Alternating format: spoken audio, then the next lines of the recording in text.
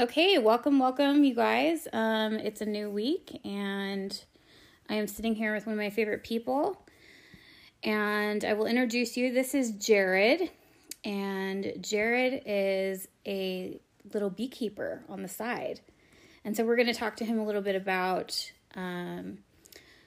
what beekeeping entails, how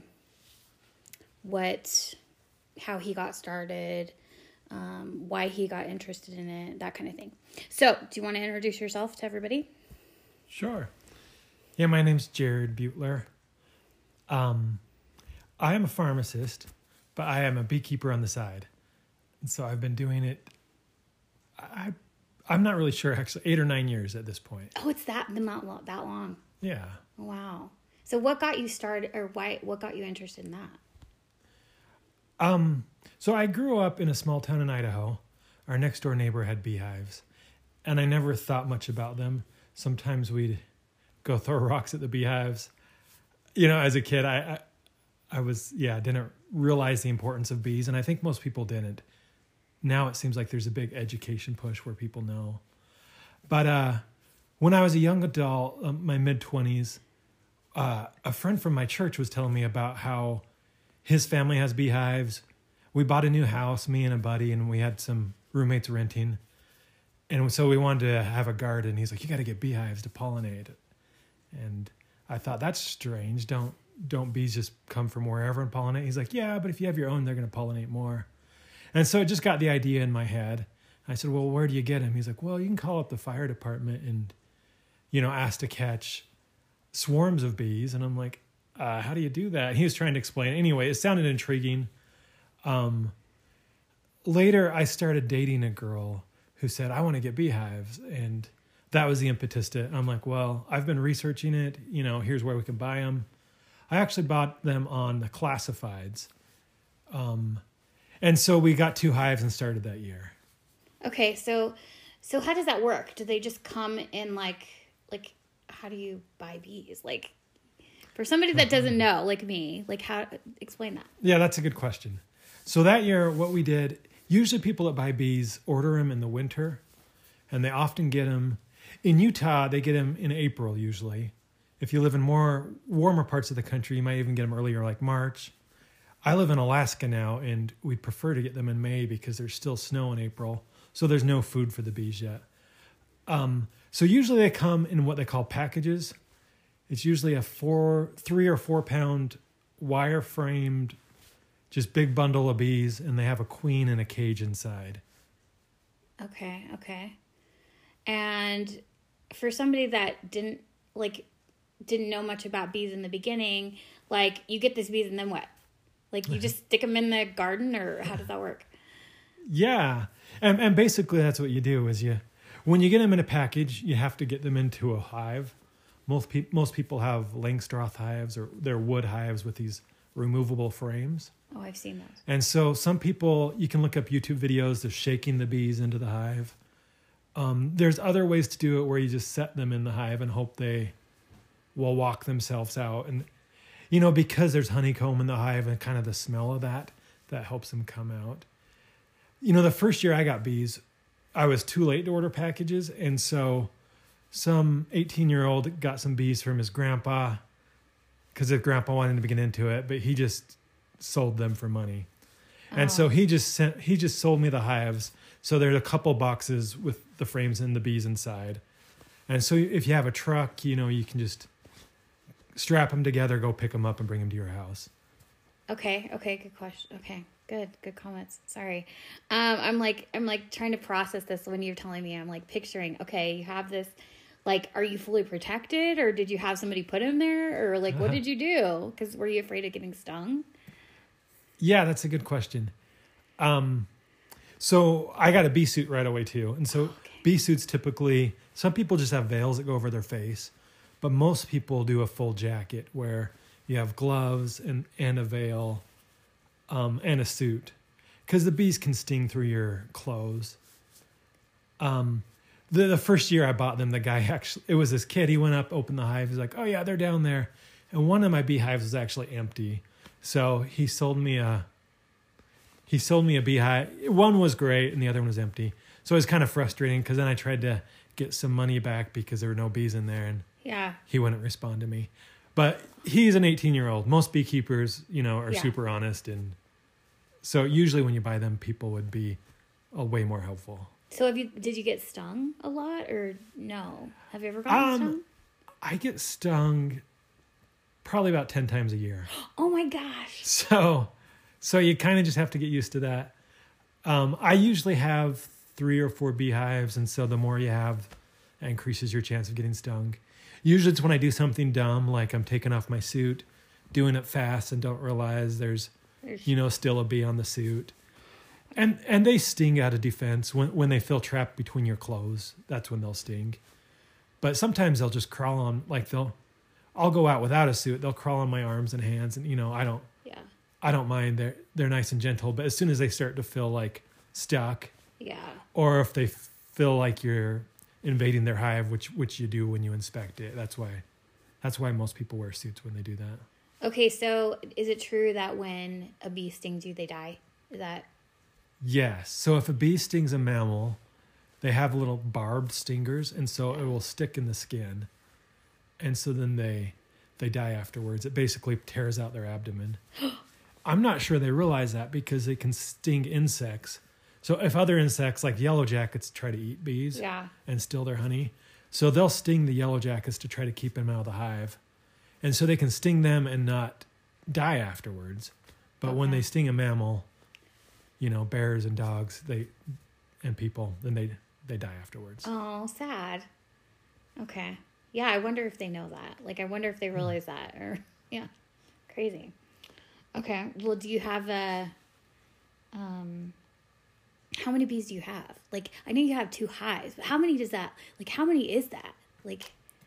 Thousands? Hundreds? That's a good question. My understanding is a package of bees is probably about 10,000 bees when you have a 4-pound package. Okay. In the summer, they can build up to 50,000 bees, maybe even more if you have a really healthy hive. Okay. And so as they start bringing in nectar, you just you'll stack a box on top of your hive, and then another one. Okay. You just move the lid up higher. And so I've had hives that are 6 boxes high, and and those ones are just full of bees. Right. And so it really depends on the health of the hive, but anywhere from 10 to probably 80,000 bees per hive. And then when you buy them, how expensive is it to buy bees? That's a good question. Yeah. In Utah, it's probably $125, $130 a package of bees. Okay. In Alaska, it's almost double, more like $220, $240. Why is it so much more? Alaska is the shipping cost is just a lot. Oh, I see. And so they have to ship them by airplane up there. Here in Utah, they'll put all these packages on a semi-truck and just truck them from California. Right. And so they don't have the whole airplane expense. Okay. Now, I remember you telling me something about, there was some story when you moved to Alaska with the bees. Do you remember that? Was it too cold, or something about the garage, or? So in Alaska, it's really hard to get bees to make it over the winter. I mean, the winter, there's snow for 5 to 6 months, and it's colder. So my understanding of getting through the winter, having a well-ventilated hive and having enough honey left over for them are 2 really important things. And because it's so long, it's hard to have that. So my guess is over 90% of bees die through the winter. I had 3 hives this last year, and they've all died. And so I'm ordering new bees this year. Some Alaskans, it seems kind of heartless. They just take all of the honey, let the bees die in the fall. Because they know there's basically no chance, or very little chance they're going to make it through the winter. I didn't do it. It seemed heartless. So I left some honey, least this way, when I get new bees, they'll have some honey to get started with. Okay. But in Utah and in the South, there's even better chances of them making it through the winter because the winters are not as harsh. So what do bees do when it's cold? Do they fly? Like, you know how birds fly south? Like, do they do that or what? So my understanding is 52 degrees is the magic number of when it's warm enough for bees to go out. They're cold-blooded insects, so they have to have enough warmth so their bodies can stay alive. Okay. In the sun, like in Utah, I've seen them a little bit lower than 52 degrees because I think the sun makes it feel so much warmer here. Yeah. But during the winter, they hover together. They basically shiver together to stay warm. And they kind of form a big circle. Usually the queen's near the middle. And they just kind of flutter their wings and shiver just a little bit. And it keeps them alive all through the winter. They're also feeding on the honey. But if the cluster of bees gets too small, then there's not enough warmth provided, and then they'll die. So sometimes they starve where it's too cold for them to get to where the honey is. And then sometimes the cluster there's just not enough of them left to keep the queen warm, and then they all die. So when you went from Utah to Alaska, did they fly there? Like, or did they go on a truck? And that's an interesting question. I didn't know this. We bought a big trailer and thought we'd move to Alaska, and I have all these beehives, so I was going to take them with me. But, the trailer says you can only carry so much weight. Yeah. We were over at our weight limit, so we left them all here. And then when I got there, I posted on Facebook like, hey, just moved here. I left all my bee equipment. Does anyone have used equipment for sale? And they're like, good thing you left it because it's illegal to bring it. Which I didn't know, but there's different bee diseases. This one, American foul brood, is one that's quite deadly. And once your hive gets it, some people believe it's impossible to treat. You should just burn the hive. Anyway, it's really rare, but the state of Alaska does not allow bee equipment to come from other states. And so also you can't bring live bees in packages from other states. So you can't bring them here? You can't bring them there from here. You're right. But when they're in packages, it's considered different, where instead of bringing the bee with the young brood, in the reproductive life cycle, bees lay eggs and they develop into larvae, it almost looks like maggots, and then they'll cocoon and eventually hatch into a bee. Anyway, all that process, diseases live on these little larvae and in the hive. So when they buy a package, basically they have a big scoop. So they go out of really healthy beehives, scoop out a bunch of healthy adult bees, put them in this wired cage, and then they put a queen in there that's also in her little cage. And so when they sell them that way, they feel like they're not shipping all the diseases with them because they don't have the wax and the young brood, and everything else that's involved with the hive. Okay. That's interesting. Didn't know any of that. Okay. So, you didn't end up bringing bees, or you did? Yeah, so I did not bring any. Okay. And I did not bring any equipment. Well, I brought my jacket and my smoker. Yeah. But what is the smoker for? That's a good question. So the smoker is to help basically tame the bees.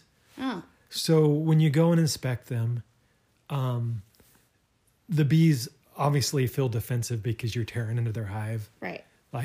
I open up frames and look at them, and I'm trying to see if the queen's laying eggs, because I know if she's laying lots of eggs, the hive's healthy still. But the smoker, basically they have a pheromone that it's kind of an alarm pheromone, and it smells a little bit like bananas. So when I smell that, I know they're kind of upset.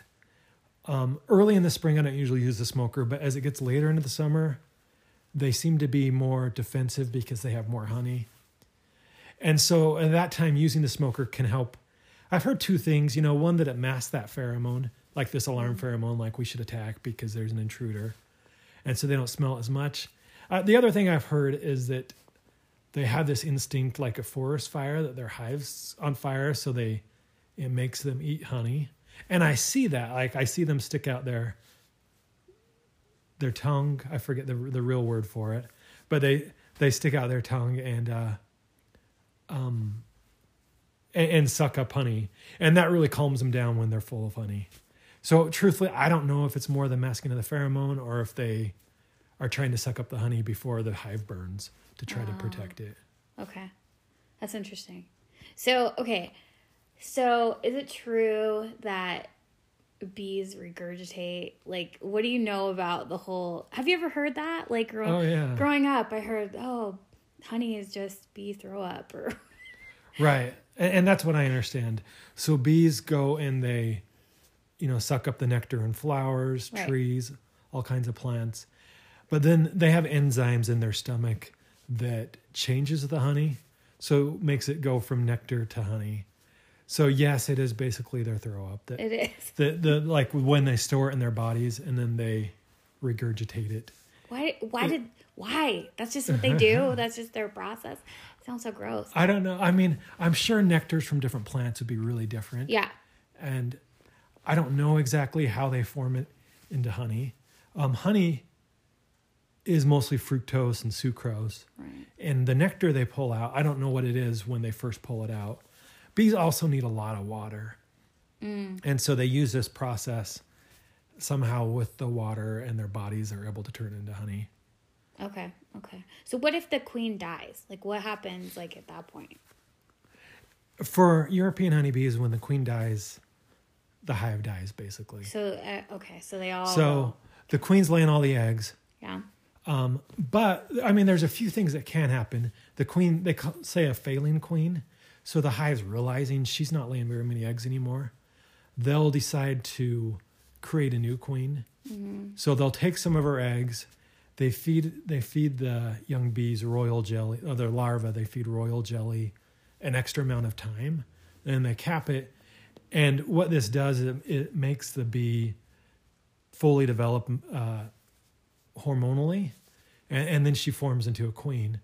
And so basically all the worker bees are immature queens. Like they're not sexually developed. And so bees can realize that and sometimes save the hive. So they'll actually form a few queens. And you've maybe heard the saying, there can only be one queen bee. Yeah. Is once they hatch, the queen will go and kill the other queens. And basically, the strongest survives. So usually the first one to hatch will kill off the other queens. Wow. And I guess in some way she's the strongest, and so she's the one that survives. She'll have to go mate, and on a mating flight. I don't know if you want me to go into that. So there's also drones or male bees in the hive, which they don't produce early in the spring, but as they start to get into the season, they produce these male bees, and their whole purpose in life, they kind of have big giant eyes, and they're big bees, but they don't even have the ability to feed themselves. But their whole purpose in life is to reproduce. So they go and hang out on tree branches or roofs or whatever, and they're just kind of looking for a queen who's out flying, who's on a mating flight.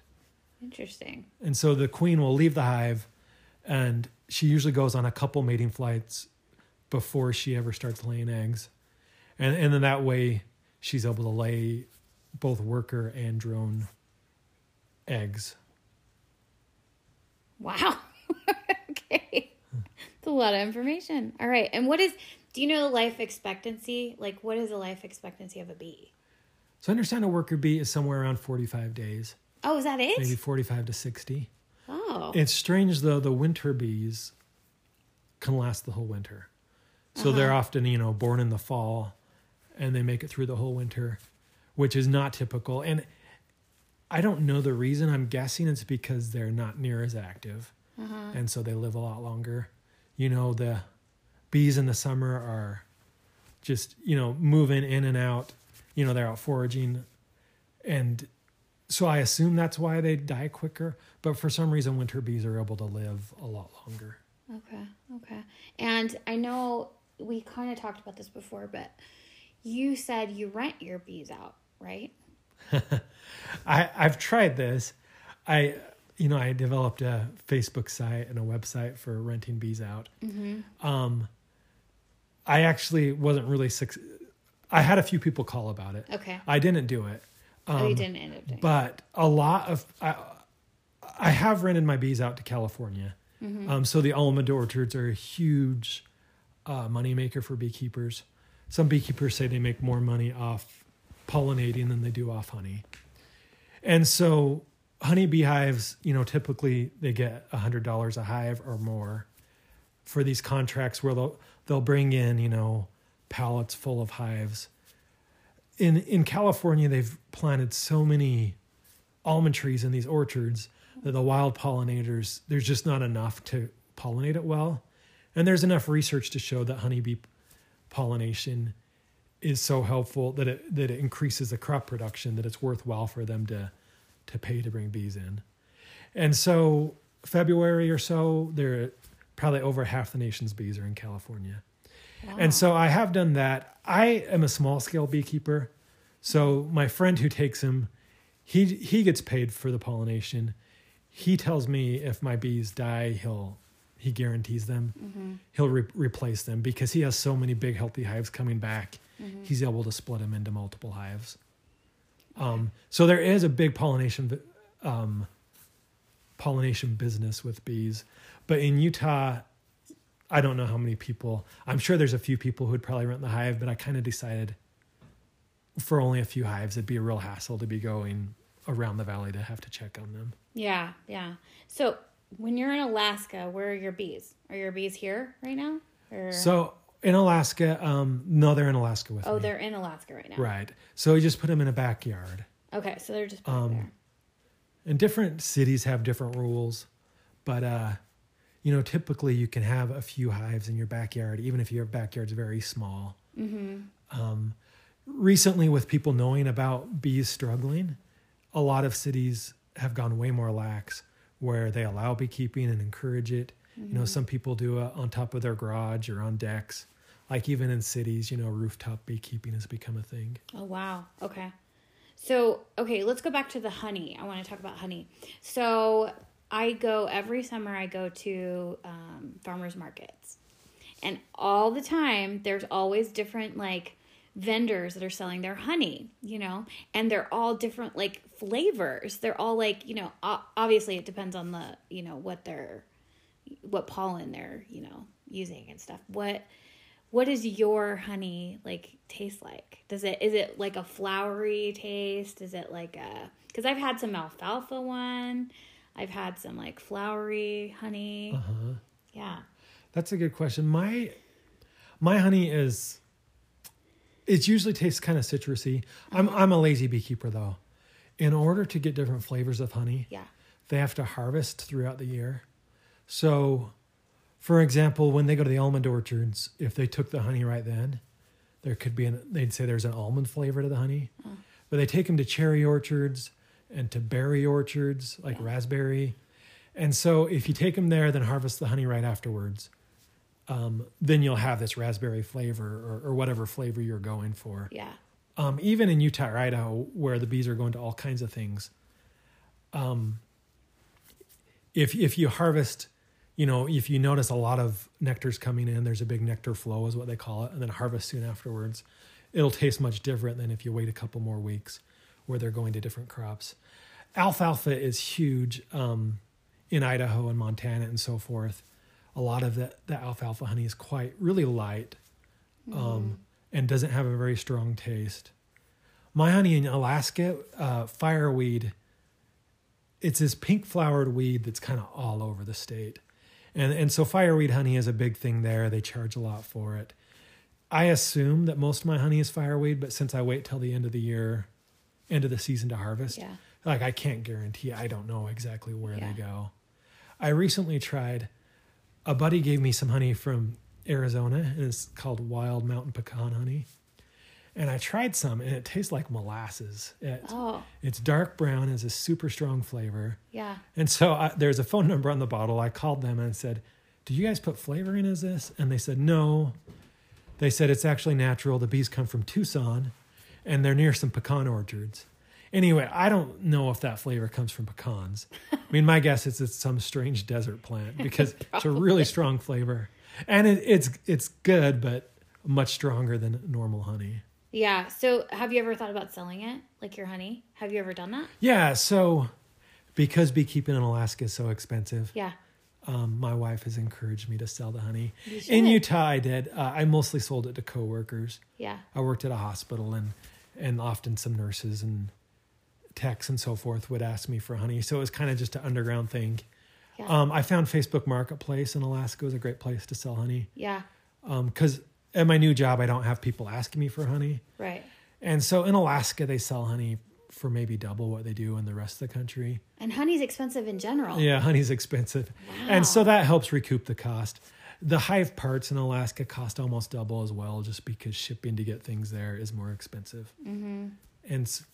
And so I think on a small scale, it's really hard to make money with beekeeping, but it's a really fun thing to do, especially if you're into gardening. I mean, most people that garden or have orchards partly do it because they enjoy it. So I feel the same way about beekeeping. I think on bigger scales, there are beekeepers that do make money and do have a career out of it. Do you know any jokes? Any bee jokes?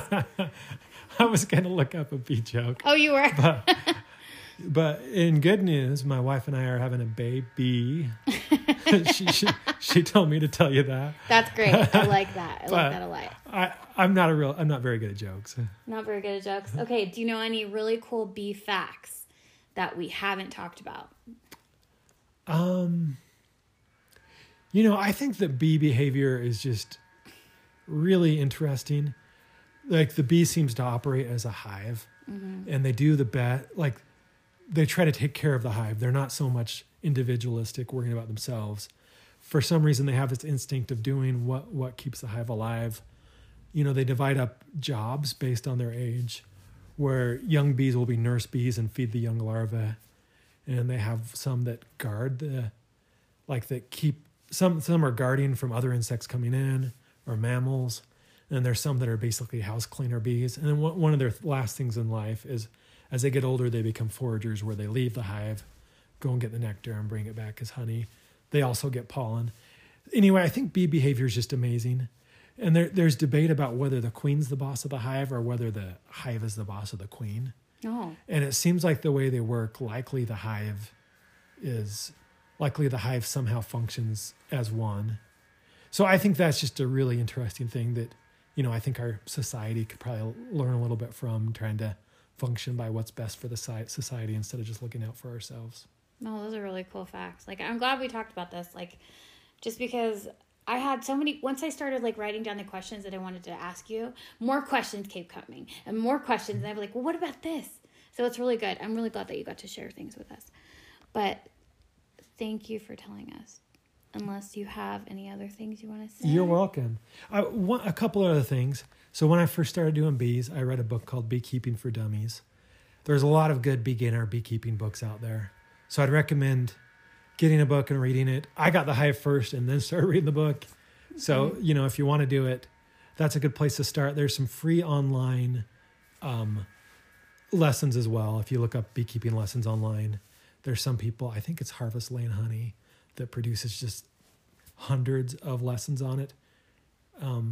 So anyway, if you want to get into it, there's lots of resources out there. And it's a super fun hobby. Awesome. Well, thank you. Thank you for doing this. Thanks for having me, Liv.